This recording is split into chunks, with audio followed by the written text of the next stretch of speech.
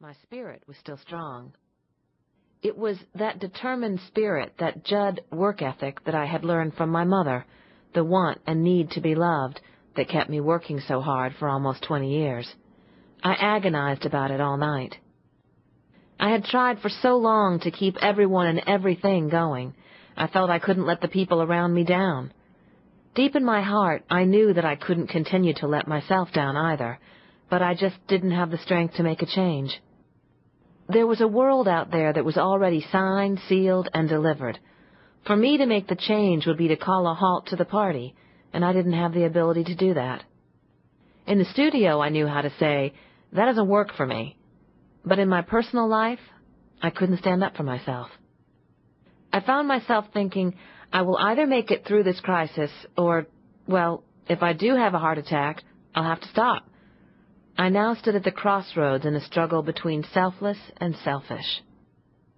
When I woke up the next morning, the sun was shining, thank God. Even though I had not slept much, I was thankful for the new day. I called Carrie's direct line at the office to check in. "How are you today?" she asked. "I feel so much better," I said, trying to sound enthusiastic. "I just needed someone to talk to. Thanks for being there." "Are you really okay?" Carrie asked. "Are you sure you don't need me to do anything for you?" She still sounded worried, so I tried to reassure her. "I'm fine," I said confidently. "I'm just anxious about the album and the tour and the wedding, but like I always say, the show must go on." And so it did. Less than a week later, I was going about my life as if nothing was wrong.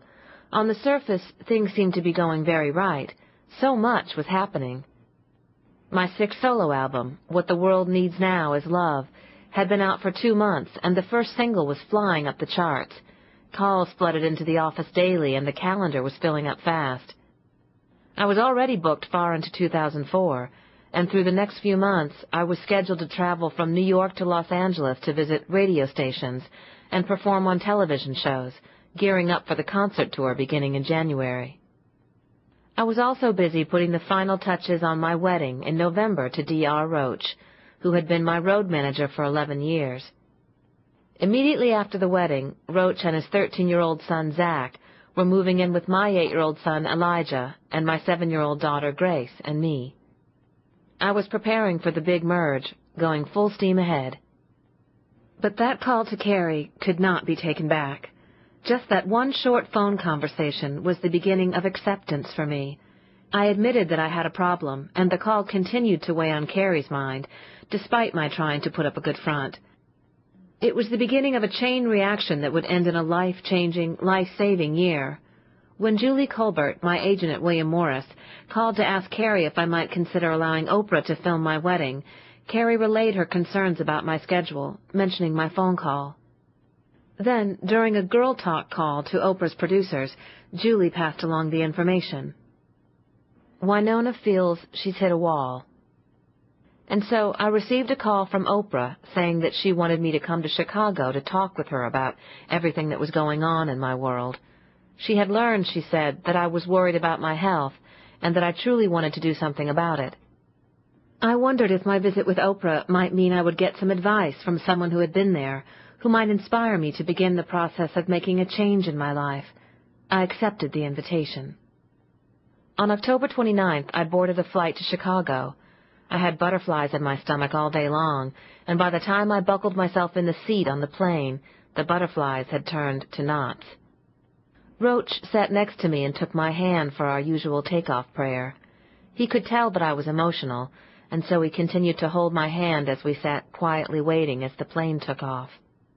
I leaned forward and looked over at Carrie, who sat nearby. She smiled at me. Tears filled my eyes, and I smiled back. I felt truly blessed to have 2 of my best friends going with me. What would my visit with Oprah bring? I always feel closer to heaven when I fly. It's comforting to me. And as we approached 30,000 feet, I sat looking out my window at the blanket of clouds below me. I realized that it had only been a few months since I had received the bad news from my doctor about my health, and now here I was about to sit face to face with one of my heroes to tell her my story. It was going to be difficult. Because my truth was, even though I was still going strong professionally after 20 years, behind all the success was a woman in crisis. I was scared to death. I knew that I needed help, but I didn't know where to begin. As I continued to look out the window, I wondered what it would feel like to die. I thought about my father and wondered if I would meet him in heaven. Will I ever get to meet my guardian angel? I thought about Roach and the children. I thought about family and friends and what an incredible journey I'd had so far in life. I thought about my career. I'd been on the road half my life.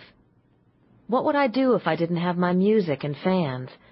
I also thought about Mom and what our relationship might have been if we hadn't sung together. I miss Ashley, I thought. I wondered what she was doing. Where was she at that very moment? Was she having a good day? My thoughts were so scattered. What would I order for lunch at the Ritz Hotel? They have 24-hour room service. Am I going to cry when Oprah walks into the room? We began our descent into the Chicago airport, and I felt a wave of panic wash over me. What in the world was I going to say to Oprah when we sat together in her office? "Hi, Oprah.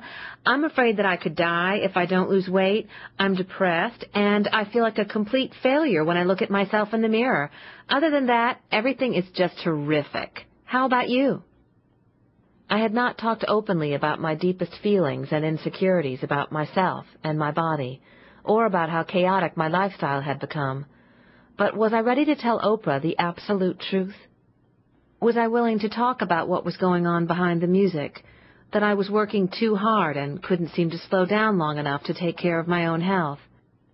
I had become the very thing I tell my fans not to become, a martyr. I had struggled alone and in silence. I had continued to put my personal problems on hold for the sake of family and career. Day after day, I convinced myself that I could take care of all my professional and personal responsibilities, determined that I could have it all. But trying to have it all was costing too much, maybe even my own life. It was time to surrender to my absolute truth, that I had lost myself. I had forgotten to put myself on the list. I looked at Roach, and he leaned over and kissed me. Good timing. No one said much on the ride to Oprah's Harpo Studios.